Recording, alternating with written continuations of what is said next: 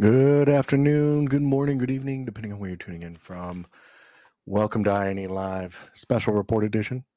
My name is Jack Reedy, and I am here to host. This segment is dedicated to the events of the world and discussing the impacts as they might have on business and technology. As always, we're answering your questions as well in the chat. Before we get started, as we do each time we stream on INE Live, I want to let you know we are streaming live across many different social media platforms right now, including Facebook, YouTube, Twitter, and Twitch. Unfortunately, LinkedIn's having a little issues, but we'll get on it soon.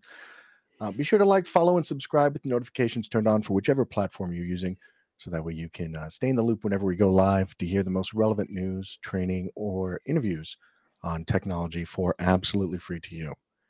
Now, as I said before, we do definitely want to get you involved in the conversation.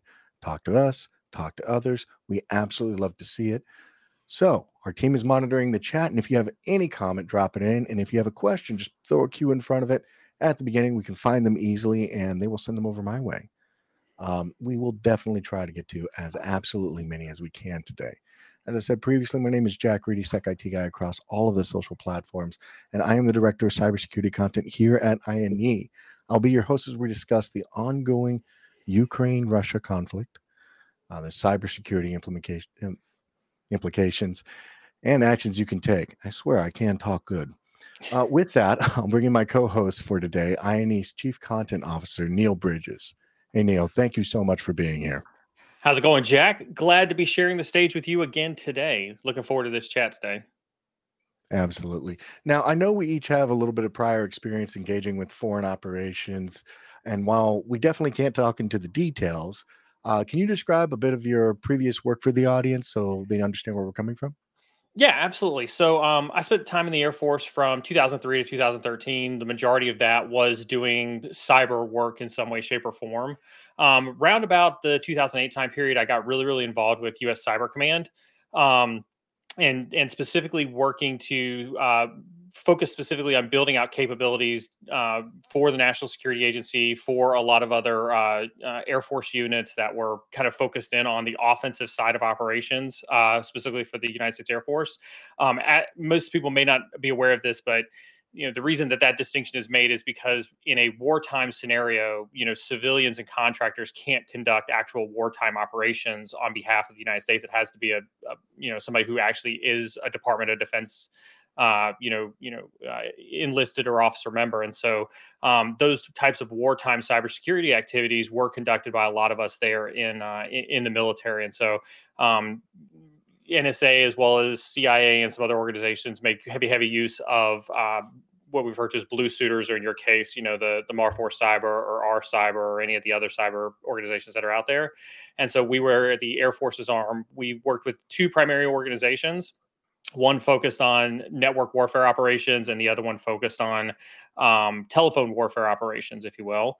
And then, so I was involved in both units at one point in time doing both of those opportunities. But happy to talk in depth as far as what was happening in the region then at that time, tactics and techniques, procedures, how we viewed the issues that were unfolding in the region at the time, and really just kind of shed some light on this construct of cyber war that really seems to have everybody up in a tizzy right now. Absolutely. And similarly, but from a different perspective, obviously, we've talked about it previously, but I was involved in the Marine Corps from 2009 to 2018. And about 2014, I got involved with Mar4 Cyber, which is a subsidiary of US Cyber Command. The difference for me was I was specifically focused on intrusion detection for what do they call it?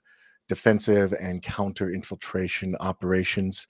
A whole bunch of acronyms to basically say I did threat hunting all over the world. you know, And I realize that we may get, like, you're talking to like a bunch of like two military folks here. I promise you we're going to try not to get too far into the military acronym stuff today. But Mhm. I think the real important part is that when you use the word, and I don't want to take too much out of your speech that you got there, Jack, but when we talk about cyber war, oftentimes it is in the construct of military. And so I felt like Jack and I would be a great opportunity to come in and share with you what it was like to actually be in the military during a time where they were trying to define what cyber war was. We were actively engaged in some form of cyber warfare, either on the receiving end or the delivery end of it, even though it wasn't highly talked about at the time. Well, yeah, and I mean, I think that it's not even really that highly talked about today. Even I don't think a Mhm. lot of people even realize how much of the face of warfare has changed just because of the cyber domain and the ubiquity of technical devices on a day-to-day basis, and then people that are experts at attacking those or defending them. Either Yeah, way, you know, I, 100%. I mean, and with that too, I mean, what we can just start at the basics here. What would you define cyber warfare as? Well, I love how you make that distinction because I think that there's really kind of two ways that we talk about this topic, right? There is cyber warfare, and then there is the definition of cyber war. Mhm. And I like making those two distinctions because if we look at traditional kinetic warfare, if I drop a bomb in a location, you can see it, it explodes. You know that something bad has happened. And in the construct of a cyber war, we have not defined what cyber war actually looks like. As a matter of fact, it's been a huge point of contention, even when I was in versus even the 2011 doctrine that was put out, and that was the closest that I think the United States has ever come, where they've said that the U.S. reserves the right to respond to any cyber attack using kinetic based warfare. But even the United States has not defined what a cyber war looks like. And I think that that just adds to the ambiguity that comes with any type of cyber warfare we may see. And so I'll flip it back over to you for the cyber warfare definition. So, cyber warfare specifically, I would say, is the cyber attacks levied in the interest of a nation state. So, it would be more so specifically, or associated entities, I should say. Generally, though, you make a really great point. It's not very clearly defined. At which point is the basics of intelligence collection versus attack doctrine? Is it just when it turns kinetic? Is it because you shut off the power? Like, which part of it? So, and this was something that we were taught very extensively in the Air Force is that it really depends on your intent. Mhm. There's a lot of we could get really really deep, and I apologize for the audience. The hesitation is trying to figure out like how deep we go with this because you're literally talking about trying to dissect tens of years of military doctrine between Jack and myself. But there's really kind of two legal constructs that determine intent. It's Title 10 and Title 50, and Title 10 is really that warfare aspect of it where you actually go and you cause some type of effect against a target. And then you have Title 50, which is really geared towards the intelligence collection of it.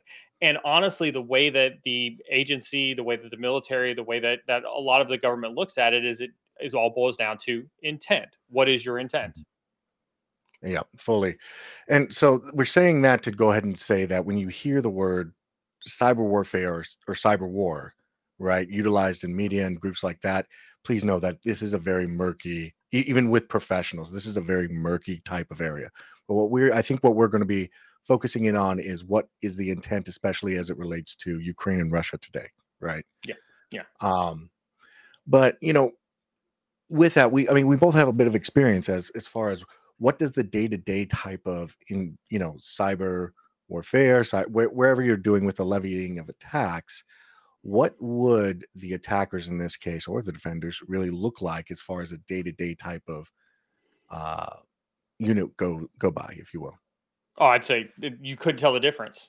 You couldn't tell Mhm. the difference. I think that that's what continues to add to the ambiguity is that um, the distinction between cyber criminal activity and the distinction between state sponsored activity is really only levied based on that intent, or maybe to a very, very, very lesser degree, some of the TTPs that are used. And I know that we'll get into some of the TTPs a little bit later on that you talk about. But I think that that's what makes it so difficult, and that's what's made classifying cyber war versus cyber criminal activity so difficult and so challenging. Yeah, I would agree. I would say that one very specific grouping that I have noticed when it comes to high-end state-sponsored groups is the advancedness of it. You know what I mean? The access to things, the maturity of the TTPs, if you will. Generally The, speaking, they know what they're doing. I want to kind of dive into that maturity of the TTPs. When we talk about TTPs or tactics, techniques, and procedures, um, when we talk about the maturity, I want to unpack that one a little bit, Jack, and let's Mhm. let's walk the audience through kind of what we talk about when we talk about the maturity of those. When you look at some of the hacktivism that's going on right now with Anonymous or Ukraine calling on a malicious cyber warfare force to help them in their struggles, there is no discipline to that motive or to that initiative. It is pray and spray. It is go out there and hack whatever it is that you can hack and do whatever it is that you can do. And what I would almost say is that when Jack talks about the maturity of those TTPs, I think that that's how we would scale up if you were to look at the definition of state-sponsored activity is they have a very, very mature operation to the tactics, techniques, and procedures that they're using in the sense that they have what we refer to in the military as strategy to task. They have a strategy which is defined at their most upper levels of their military forces. And in the United States of America, it'd be like the Joint Chiefs of Staff, right? That's given down by the presidential directives. And then they would take that strategy and they would develop operational and tactical level tasks with which to achieve said strategy. And they'd have, KPIs and metrics and things like that, battle damage assessments and things like that to kind of measure the success of those strategy to task operations. And I think, Jack, that's what you're referring to when you talk about the maturity, right? Is how do you go from Correct. just spraying and praying to having a real strategy to task in your military doctrine? Yeah, I'm definitely not just talking about being good at the job, right? Definitely talking about the holistic view of what the organization is. And what I don't think a lot of people realize is that when these attacks happen, it's not like happenstance. They got into the government, and this group was just they had a big vulnerability, and that's why they got in. And it was an attack of opportunity, and that's not the case at all. Usually, it's Yeah. very strategic. It's planned out. They might do some surface retention type of evaluations as to what's the likelihood of landing on these machines versus others and go for the softer targets. But still, access is And I access. Right? and I think that when we get to kind of like the first point about like what enterprises should be looking at when they're trying to decide like should you be worried about getting attacked as part of this ongoing conflict that we're seeing or some of these cyber attacks, I think you have to look internally about yourself and say what potential advantage could I have as an organization, either because of access to my clients, either because of access to my customers, either because of access to the networks that if you're an MSP, maybe you protect other networks and things like that. And so I think you have to self reflect on yourself and say, Mhm. what is my core business model? And would an adversary benefit from having access to my networks? And I think that if you can answer that simple question yourself, you probably have grown up on that radar chart about you potentially could be a target of some nation state type of attack. Mhm. Absolutely, absolutely. Real quick question from DS over here.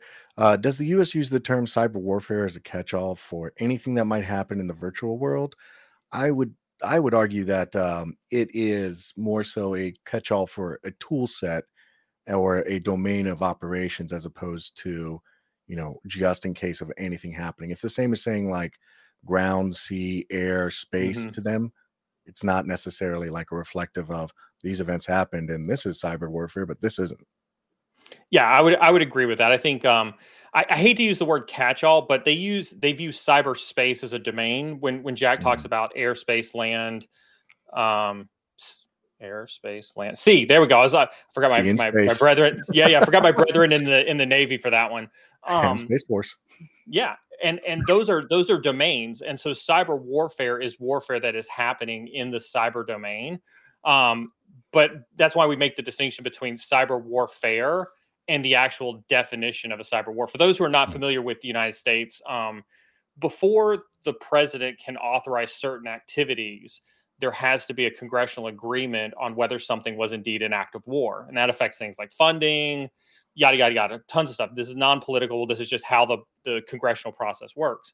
And mhm, so, by having a very, very specific definition of cyber war or having a lack of a definition, if you will, of a cyber war, it makes it hard for it makes it more ambiguous for those types of activities to occur. mhm.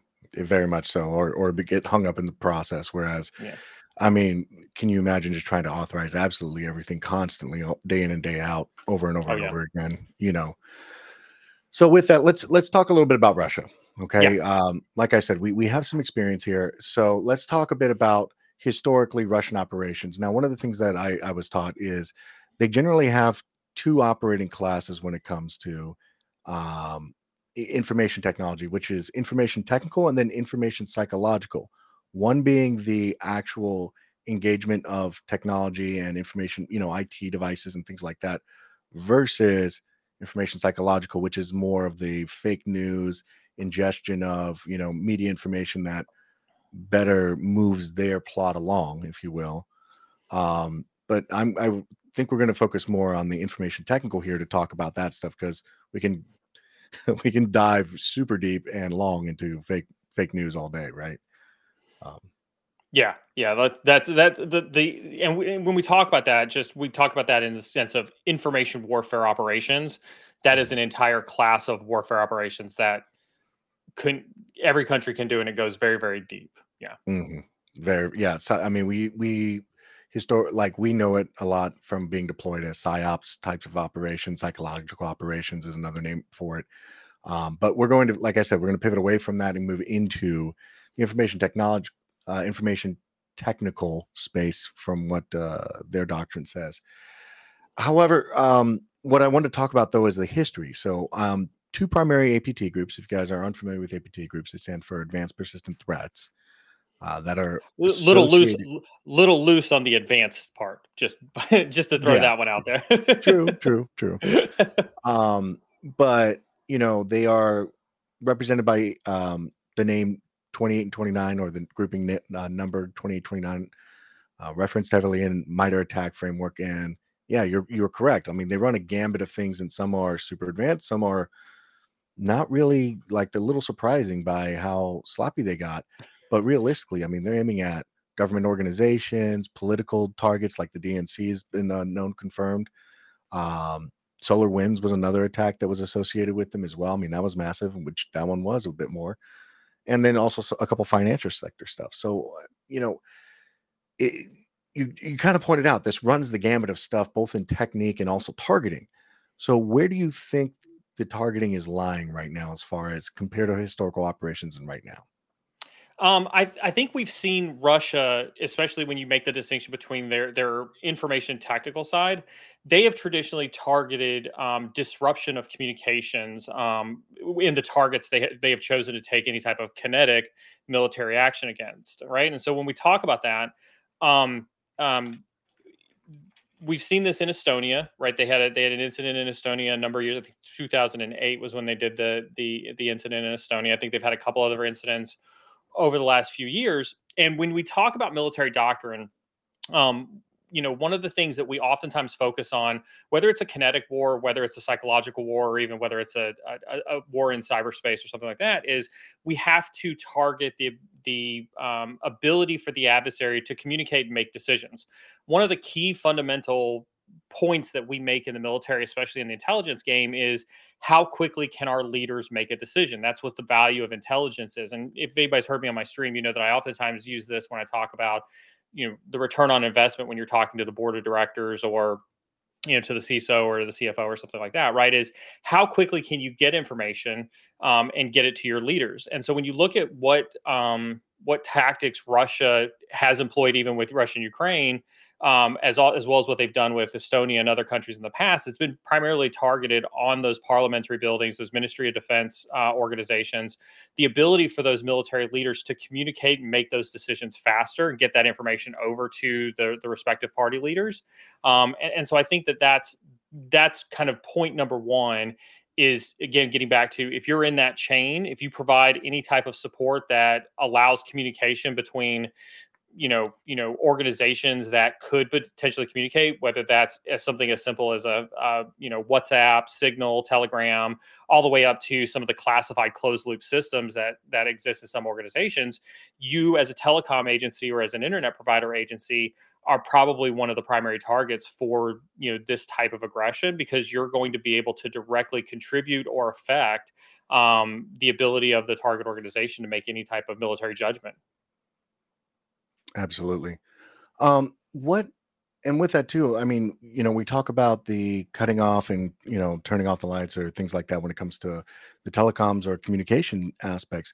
But what about utilities? I know that they were targeted not very long ago. There was a massive concern in the US about them having actually been breached by Russia previously. I think that might be in this case. I look at it as economic impact. Anything Mhm. that can be targeted as far as either economic impact or, like you said, communications, telecoms would possibly be a current risk. Utilities are rough, right? Because and when we talk about utilities, when I talk about them being rough, there's this concept of second and third order effects that come with utilities. If you look at any country, look at a power grid, for example, there probably isn't just one thing operating on the power grid. It's probably not just one base. Same with like a water treatment facility plan. It's probably not just one military installation that water treatment facility plan is there.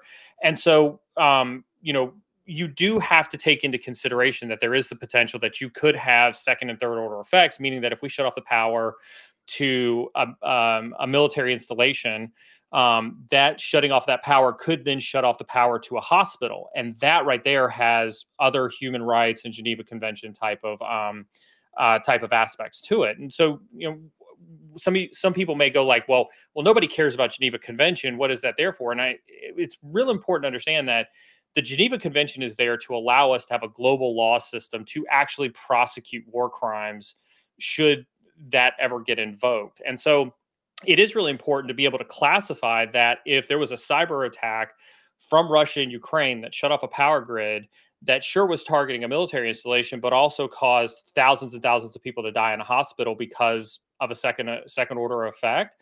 That goes to help the world enforcement, through the Geneva Convention, to say that you've actually conducted war crimes in this regard. And so, I think that's when we talk about those larger order utility based effects, we have to take into effect the collateral damage that could come with shutting down a power grid, poisoning a water treatment facility plant, disrupting a nuclear power plant where you could potentially have a nuclear waste disaster. And so, while I do think that they are primary targets in a lot of cases when we talk about cyber warfare, and so if you're listening to this and you are doing cybersecurity for any type of any type of utility company, you are definitively a target. Understand that there's also the consideration about what could potentially happen through the disruption of you as a target set as well. Absolutely. Yeah, I mean, we talk about so one of the things we mentioned previously is battle damage assessment came up as we were introducing and things like that. I mean, and that's secondary tertiary effects of any form of effect, if you will, be it an actual kinetic weapon versus a cyber attack, always has to be a consideration. And generally is surprisingly more. I think people have a misgiving about being in the military or war that we are in some way, shape, or form this like unhinged group that is blood hungry or whatever else. And realistically, it's just a constant risk assessment that's going through our heads as to what can we do to make sure that this happens versus this happening. And there we are held to a very high standard should any of those secondary or tertiary effects happen. And I mean that both as an independent individual, if you accidentally fire your weapon, I know so many people that lost rank over that. And then if you make a really big mess up, you're kicked out. You can end up in federal prison. It's very easy. Well, I want to flip one back over to you because you were Mar4 Cyber. You did a lot of threat hunting and things like that. When you look at the distinction between your ability to defend the national objectives of the United States against cyber warfare, but then you look at an entity like a utility plant that wasn't directly under your purview, but you knew could have wartime effects. How did you handle that? How did you handle that inability to have governance or adversary visibility into those networks? So with those particular networks, they fall under a different sector, obviously, of the government that actually does have work to monitor and everything else like that. There's also other methods and ways of monitoring from different areas, if you will, without going into too many details. But point being is, you know, we were focused on what we can control. And with those secondary and tertiary effects, I mean, I just said it, you do a risk matrix. You try and plan for extra generators if you think you're going to be losing power at any time. You build your building to specific variances to, account for EMI shielding sometimes. Like there's all sorts of different items and objectives.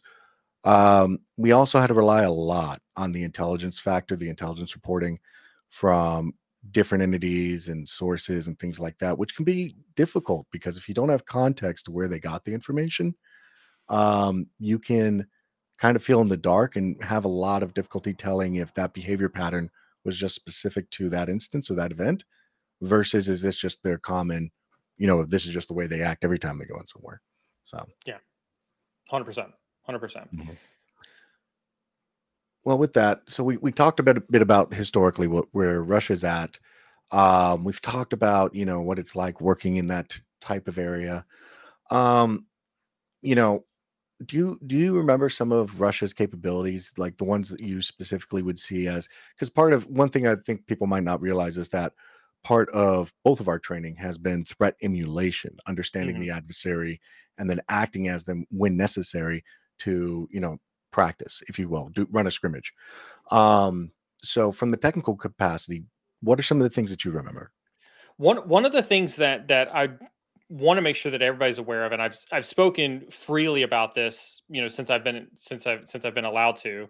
Um, Russia, as well as other nation states that exist out there that could pose a cyber risk to enterprises today, um, allow their civilian workforce to openly adopt an aggressive cyber militia, if you will. Specifically, there are some nation states out there who encourage and empower their civilian cyber force to go out there and conduct cyber operations for their own financial or information gathering need. I don't want to call it any specific group or any specific country or anything else like that, but there was definitively one group where they would actively exploit companies to basically put in Black Hole and Eleanor exploit kits back a few years ago. But they had a directive specifically sent down from their government leadership that said if you happen to exploit any DoD contractor, any government organization, anybody of political power, and they had a list of criteria. We want you to stop your cyber crime activity and we want you to actually put in our nation state malware on there instead. Back away from that target, leave it to us. We'll take it over from there. And that was, I think that may be some of the first times that some of you may have heard just the level of cooperation that exists between the civilian hacking force and the state hacking force in that regard. And so when we look at it from a technical capability perspective, and we saw recently, I think Ukraine last week, several other websites had been attacked with a wiper based malware that was seeking to wipe out a lot of their infrastructure. That wasn't an attack, and I think that that's one of the things that I want to emphasize most is that wasn't an attack that Russia woke up one day and said we're going to target the Ministry of Defense. Boom, we got access to it in one day, and boom, we're going to install the wiper software on there. Those operations are ongoing. When we talk about how a cyber operation works, there are organizations, whether it's United States, insert whatever state sponsored capability out there that seeks to constantly gain access into target networks for the purposes of again intelligence gathering, knowing that those access points could eventually turn into cyber warfare or some other type of effect at some point in time in the future. And so what you saw the results of an ongoing cyber operation that allegedly Russia had continued to do inside of the Ukrainian Ministry of Defense. And then when the time was right, they launched their attack inside the Ministry of Defense to basically wipe all of those computers.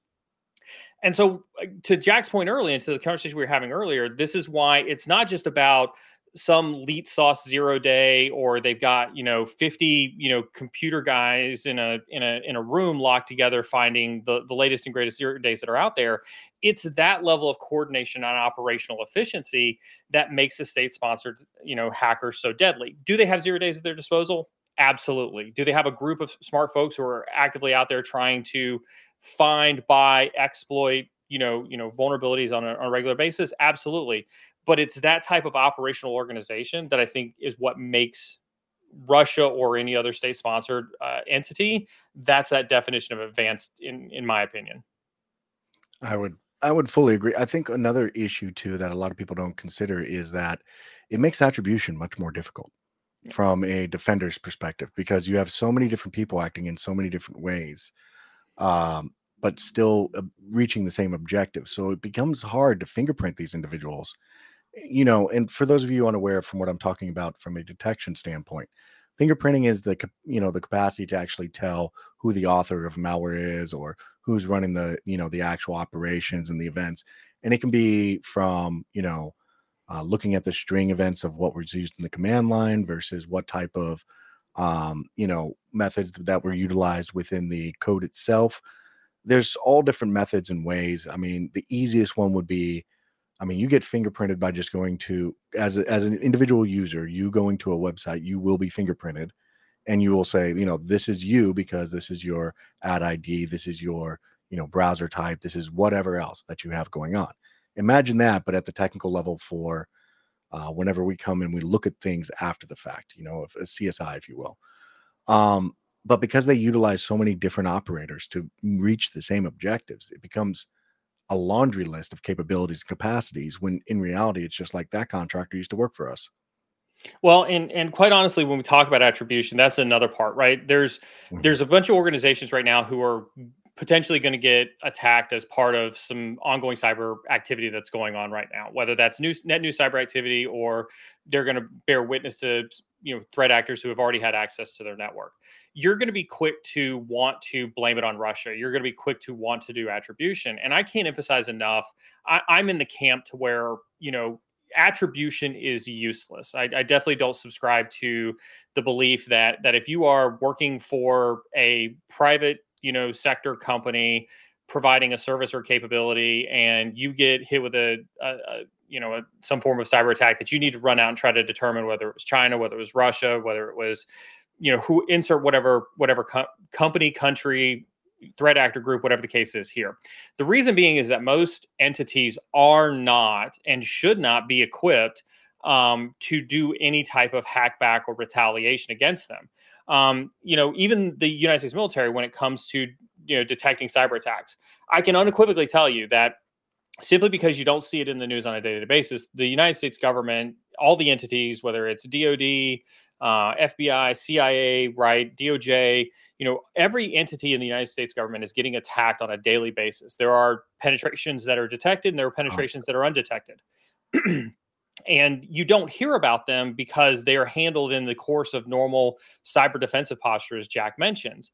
And so, it is because attribution doesn't even do, I don't want to say it doesn't do anything, but it doesn't do much, even at the national level, other than fuel the flames of political fire. And even more so, if you're a private entity, you're not going to do anything about it.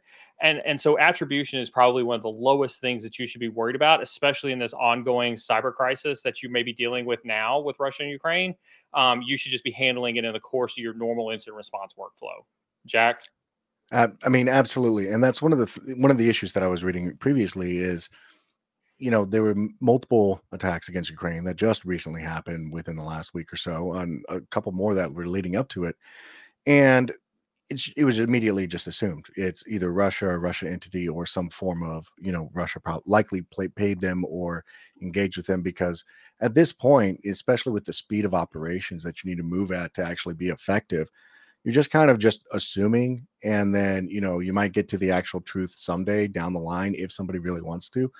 But the realism is you have to keep operations up and going, Hmm. and then you can go back and look at the evidence that will still last and exist. um so let me go ahead and hit some of these questions real quick before we keep moving on there, Neil. Yeah. So Brian Godfrey asked a really great question. So FSB's takedown of Revil was because they didn't play by Mr. Putin's rules. I think in the grand scheme of things, we'll never know the actual real reason why the FSB took down Revel.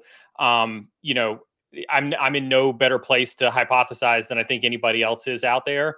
I think that there is anywhere a combination of absolutely they didn't play by Mr. Putin's rules to, they needed to have some political stunt to show that they were trying to support the international efforts to try to crack down on cybercrime. There's a wide gamut of stuff. I think that in the essence of that question, nobody will ever know, but that is not a far-fetched theory by any stretch of the imagination. Yeah, I would agree too. Even when I saw it, I was like, I just shook my head because I'm like, half that group is not part of that, and they're gonna pop back up in the next couple of weeks. I mean, that's. I think a lot of cybersecurity professionals saw that type of reporting and were just like, yeah, okay. Yeah. Um, so JC137 asked about when you talk about ISP, should they have extensive background checks for employees that are in the NOCs and ensure that there are not any vulnerabilities to, as you say, social exploitation? So I'm thinking, I think they might be worried about insider threat here as Yeah. an extension of, cyber war. Yeah, I think and I don't know how you feel about insider threat. I'm also very, very cynical on insider threat as well, because I think that it's you know that is one where you could get a lot of accidental collateral damage based on what you suspect is illicit behavior, which is in fact just normal human behavior. And I don't think anybody really understands what normal behavior is versus non-normal behavior when it comes to how they operate on a Mhm. network. And so, like, I'm very, very cynical on insider threat. To the root of your question is, should ISPs do background checks? I think that I think you should apply a mentality that if you are operating with sensitive information, or you are operating in critical infrastructure, or you're operating with a high risk business item, I think you should weigh your risk tolerance. And I don't think background checks are so far out of line. Um, you know, Depending on what your risk posture is. Do I think that you should worry about insiders from a cyber perspective?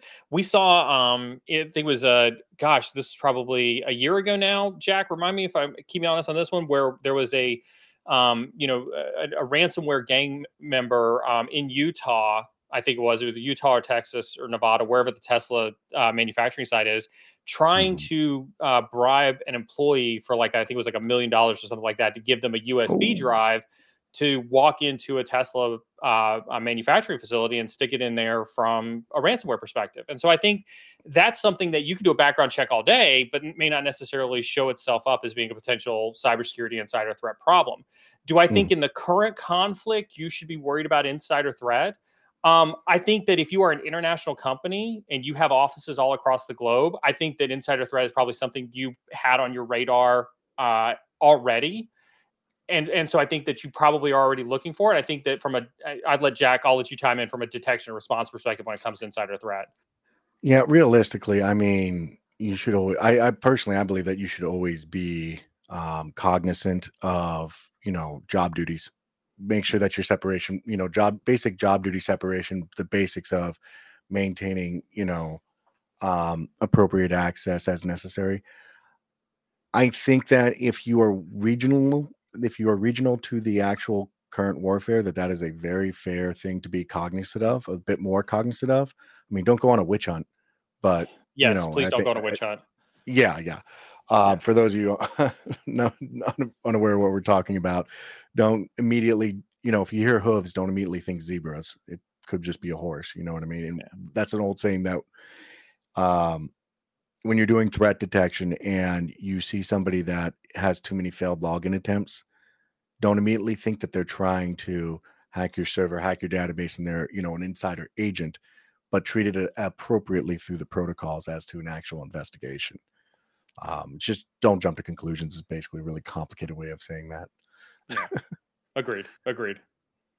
Um, so, we're kind of moving along through this, and there are more than a couple questions here. I'm going to kind of pivot this a little bit into it. Dev Zen gave us a great question. Do you think companies making very public statements about supporting Ukraine are opening themselves to cyber threats? And I'm going to pivot that into our conversation about what can we do further about Mhm. enterprise protection and enterprise defense. I don't think that if you are making public statements in support of Ukraine, that you are any more or any less likely to become a target than you were prior to conflict breaking out. As I said before, there's a term we use when we talk about cyber warfare, where we talk about operational preparation of the environment, right? OPE. Mhm. When you are preparing the environment for any type of cyber attack, that's where you're already hacking into that organization. You've already sent your spear phishing emails. You've already found a 0 day in their boundary. You're already establishing your short haul and your long haul communications, and you're already in there conducting cyber operations to basically prepare that environment for a future, cyber mission that you could have to do. If you weren't a target prior to the conflict, you simply showing support, at least from a state sponsored activity, doesn't instantly make you a target whatsoever. When Jack and I talk about the vigilantism and the hacktivism, and I know I've seen some questions come through chat about the anonymous stuff, and I know that's something that we can definitely talk about the vigilantism and the hacktivism. You could potentially be seen as a target in that regard, but I think that that really just kind of gets back to what is your profile, what is it you're trying to do, are you a high value target? If Mom's Pizza Shop is supporting Ukraine, it's probably not likely that they're going to be a target of some type of vigilantism or hacktivism, and unless somebody just wants to make a statement for the cloud on the interwebs. But I think, if to your original question, Dev, I think if you weren't a target before, you simply supporting doesn't instantly escalate you on the target profile. I would agree. I would argue that if you suddenly became part of the supply chain in any way, shape, or form, because you're opening up new services offerings or expanding everything else like that, you might become might migrate into the Hmm. target list, right? Um, but I would also argue that their hands are busy enough that I'm not even sure if they're, unless you cause a really big splash, I don't think that they're probably entertaining Right. beyond what they already had planned. Yeah. There's a lot of work to be done from their I I, perspective. th- I hate this whole argument. You know this, Jack. We've talked about this extensively. Like, I hate this whole argument where it's like, no, I'm just going to keep quiet because I don't want to become a target Mhm. myself. And I don't think that that is an adequate cybersecurity strategy, right? If you're a company out there and you're like, oh, I'm just gonna not gonna say anything and hopefully nobody pays attention to me, that Mhm. nowhere in military doctrine, nowhere in NIST publications, nowhere in CISSP, nowhere in anything does it say if you ignore it, you will never become a cyber target. That's true. And then there's also something to say about not making a target of yourself by calling people out. But again, Right. you have to call them out. Like, don't like you can talk about situations, global situations, without necessarily specifically calling somebody directly out and saying we're a challenge. I'm trying very hard not to do it myself as an example. Right, exactly. So Palmy asked a great question. I've read a speculation article that said the immediate risk of cyber attacks from Russia to companies and corporations is now higher than before, especially for companies and countries that have implemented sanctions. Do you think the industry needs to be on special alert right now? Now, I think we've already covered the sanctions part and whether or not you're high risk. We've you know tapped that one, but the part that I do want to hit on this is, should we be on special alert as cybersecurity providers? I think the answer is unequivocally yes. Absolutely. I think anytime there is certain global issues that we're all dealing with, especially in an area, you know, this one in particular that does center around warfare, I think there is a large section of the populace that should absolutely be on special alert. Obviously, I think this is larger than some of the other global issues that we've seen over the last 5 to 10 years. This is probably one of the more major ones we've seen over the last 5 to 10 years. Um, this one causes for more attention to that special alert than I think some of the others. But I think regardless of where you're at, regardless of what your threat profile is, regardless, I think you should be taking particular, due course in evaluating your risk, evaluating your defensive posture, evaluating the training of the folks that are on your team, providing you with those defensive capabilities, and basically, just taking an inventory and making sure that you're ready should the lasers start getting pointed in your direction. Yeah, I mean, I would agree as well. One of the things I can tell you right now that is going to happen, I'm going to forecast the future for you. Ready? We're going to see phishing campaigns about Russia and Ukraine. Donate here, donate there, and Absolutely, it's a fake link. It happens every absolutely, time. Happens with the pandemic. You're going to get users that were like, "Oh, I was trying to donate to whatever," and it's going to be something. So absolutely. I mean, whenever you have any of these big events, you can always anticipate that stuff happening. So I know that one's coming. Um, should you be worried beyond what we talked about in the target listing, if you're part of the supply chain or your whatever else? Should you be worried about Russian APTs targeting your company? No, I do not With think an asterisk. with an asterisk, right? I think as a general rule, I think 90% of the companies out there do not have Russian APT on their bingo card. I don't think they have a reason to. I'd agree with that. Um, I do think that there is always a cognizant view to have if you're in any form part of the country's infrastructure. Yeah. But that's just more so regular infrastructure concerns, things like that. Now, if the work isn't done yet, do you think that what are some things that individual enterprises can start doing to either bolster up detection or bolster up, preparation, if you will?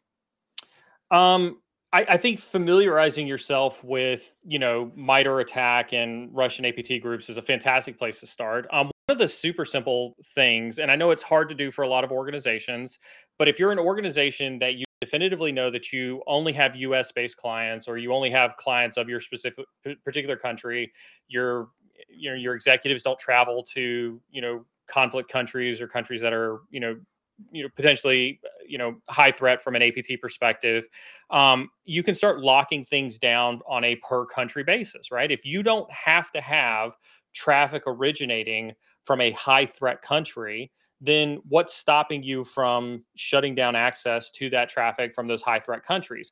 Now, again, this doesn't, there's always going to be somebody out there who's like, oh, but VPN this and oh, but Tor network that. And sure, but that's why we go back to the training, which is defense in depth, right? And how do we build defensive postures in depth? And so if you can at least stop, traffic origination from high threat countries, then that is at least one less threat vector that you have to worry about in terms of that. And again, I know that that's always a touchy subject because people say, well, I can't limit traffic here, or I've got clients here, or I've got travel that happens there, and that's fine. You take it what you can. We so undervalue getting back to the basics. Having patches on your system, having multi-factor authentication put in place, having strong detection and response rules, having a well-rehearsed tabletop incident response plan, are all things that I think are super easy for most organizations to do on a day-to-day basis. Now's a fantastic time to dust those things back off and make sure they're all working for you. I would agree with that. And I'm going to actually go a step further. And if you want to do something as a leader right now, I would highly suggest you audit your administrators list. Take a look at all the administrators in your enterprise environment, and you should be able to identify who they are in the organization immediately.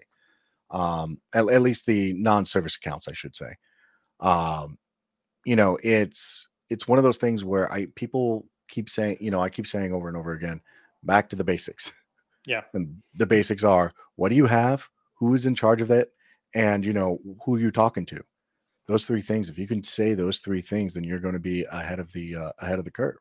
When we talk about like all the phishing emails that you're going to get coming out of this Russia Ukraine thing, don't forget all the vendor emails that are going to come out and tell you that they've got all the greatest technology that's going to help you be protected from any type of APT from Russia Ukraine. So there is no substitute for the basics. I fully agree. DJ BSEC asked, should we just call Jack Bauer?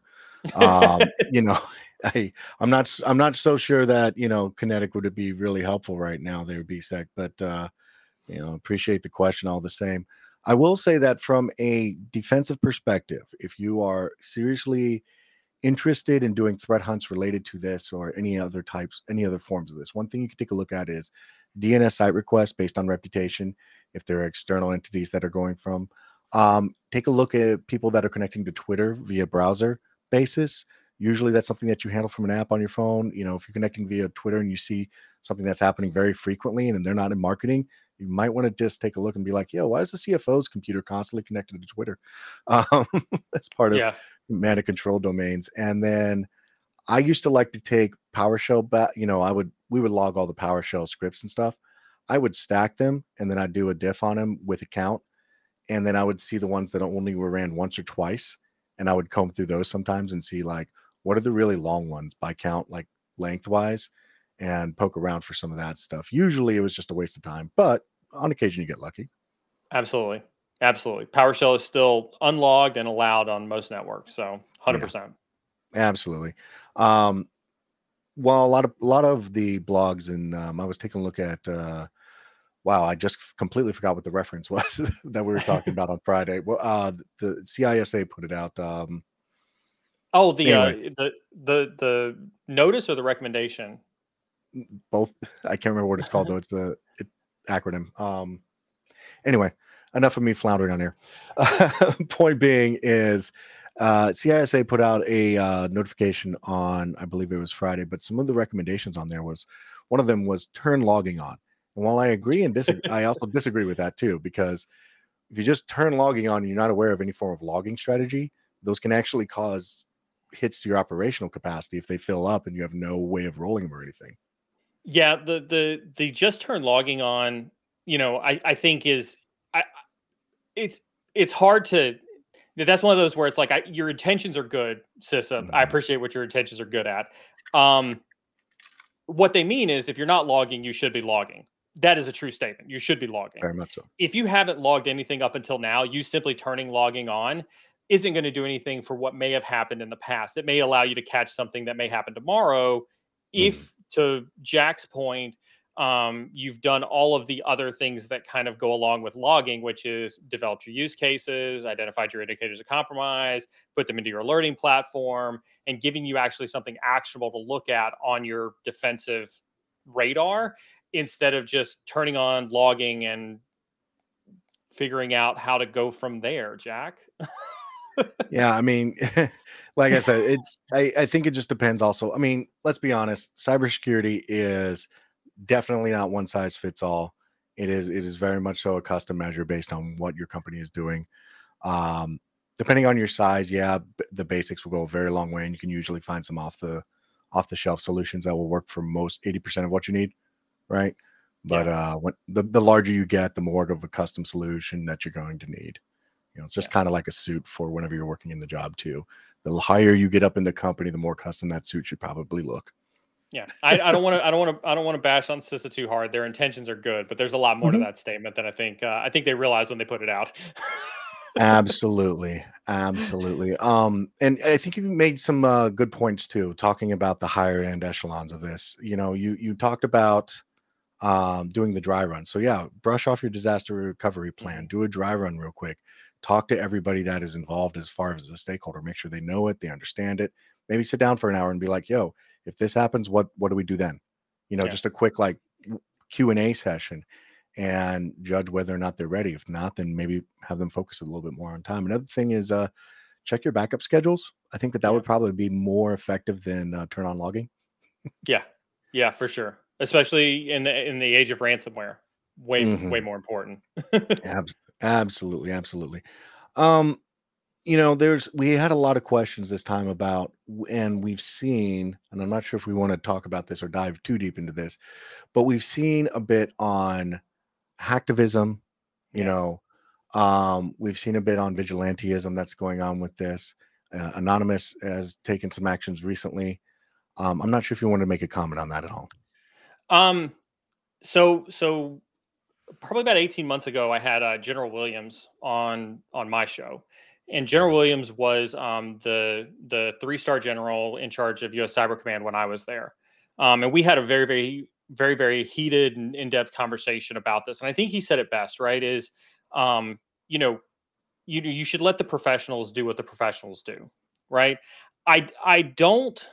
And again, I want to make something expressly clear. I do think the United States needs to adopt some of the same encryption type services that other nation states do in terms of allowing their folks to join some type of formalized cyber militia.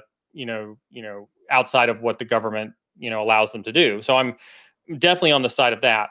But I think that a general call for cyber vigilantism and cyber hacktivism um, could end up causing more problems than I think that most organizations or even most people want to admit. I mean, certainly it is very cool to do the call to arms and go wage cyber war from across the globe to try to help, try to help a country out that's in disarray. And I absolutely wholeheartedly empathize with those people who want to do that.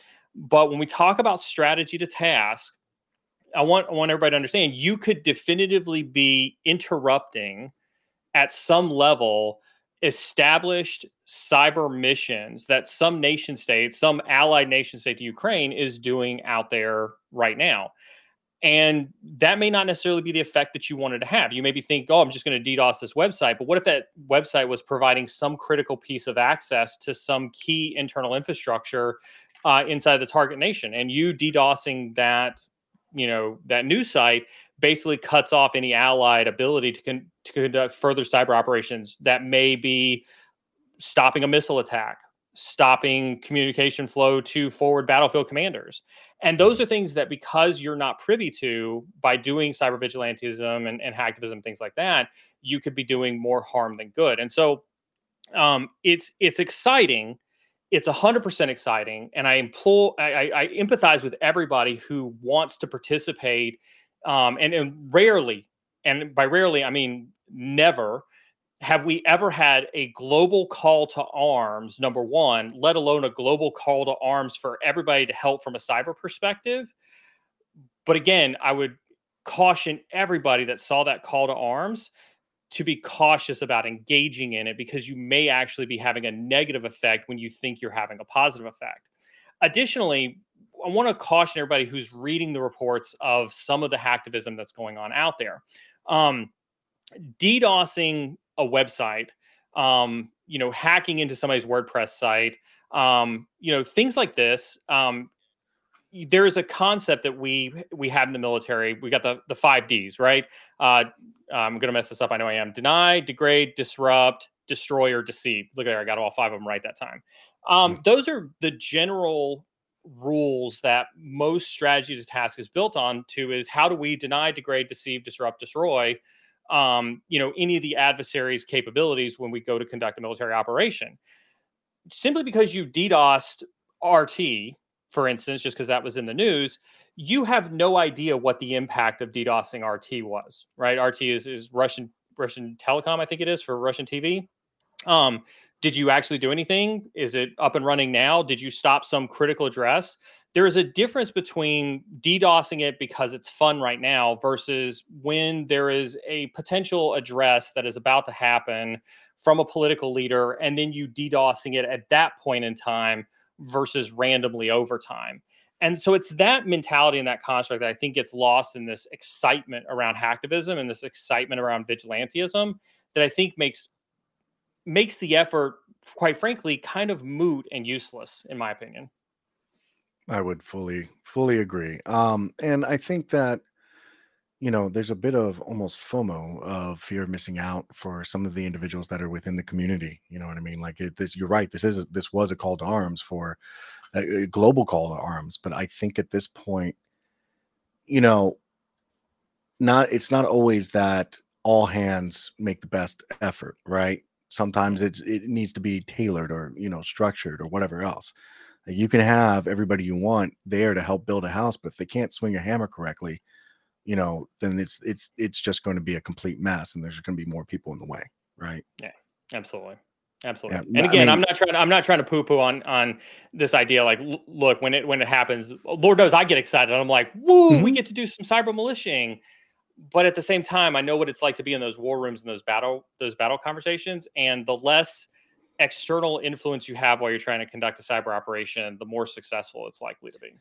that's one. And also Jess Bishop makes a great point in chat there are also potential legal consequences to face as well. That just because there's been a call out doesn't mean it came from any, there I have not heard or seen an official for the US, at least DOJ stance on that. That's right. I mean, we're not lawyers here on this call, but the Computer Fraud and Abuse Act doesn't say that if, Ukraine calls you up and says, hey, we'd love for you to hack, on behalf of us, that you're not going to get a knock on the door from somebody around that. Exactly. And you would be surprised, and there's a whole other there's a whole other conversation to have too about anonymity and the use of basic technology. I promise you, you start sending packets from Cali out through your basic ISP and trying to hit something on the far side of the web that you haven't VPN'd into, you're going to get a call from your ISP. They're going to shut you down too. They see that stuff. So, A lot to be absolutely. considered there. A lot more to be considered there. Very, very much so, and something that I think we can dive into all absolute day. I think that's going to be about it for the questions. Neil, thank you so much for joining us today. As always, it's always a great time with you. I really do enjoy the time and value added. So thank you so much for it. I'm going to sign off with the group. Thanks for hosting, and thanks to everybody in the audience for participating today. And I look forward to chatting with you again soon. Sounds good. See you then, Neil. All right. Well, everybody, that wraps up today's stream. Thank you so much for watching. Now, if you're just tuning in and you happen to miss it live, or there are some points early on that we were talking about that you didn't quite get, that's fine. Take a look for the replay across all of our social channels and on the INE website. We will be live again tomorrow, Tuesday, March 1st, for a special segment discussing Women's History Month with our own Catherine Brown and Natasha Emanuel. They will be diving into historic and present day women pioneers within the STEM fields, along with Alexandria San Miguel as our special guest. I swear, people, I can't speak appropriately. Just not today. Be sure to like and subscribe on our social platform you're using so you can stay in the loop for details on the next stream and also the notifications when we do go live with our special guest. As always, bring your questions and say hi. We really do enjoy and engage with you guys here. Thank you so much for today. Thank you so much for the questions. A lot of really stimulating conversation. I'm really glad that we were able to be there with you today, and hopefully we were value added. So we will see you next time. And until then, have a great week and be safe. Or great week, sorry.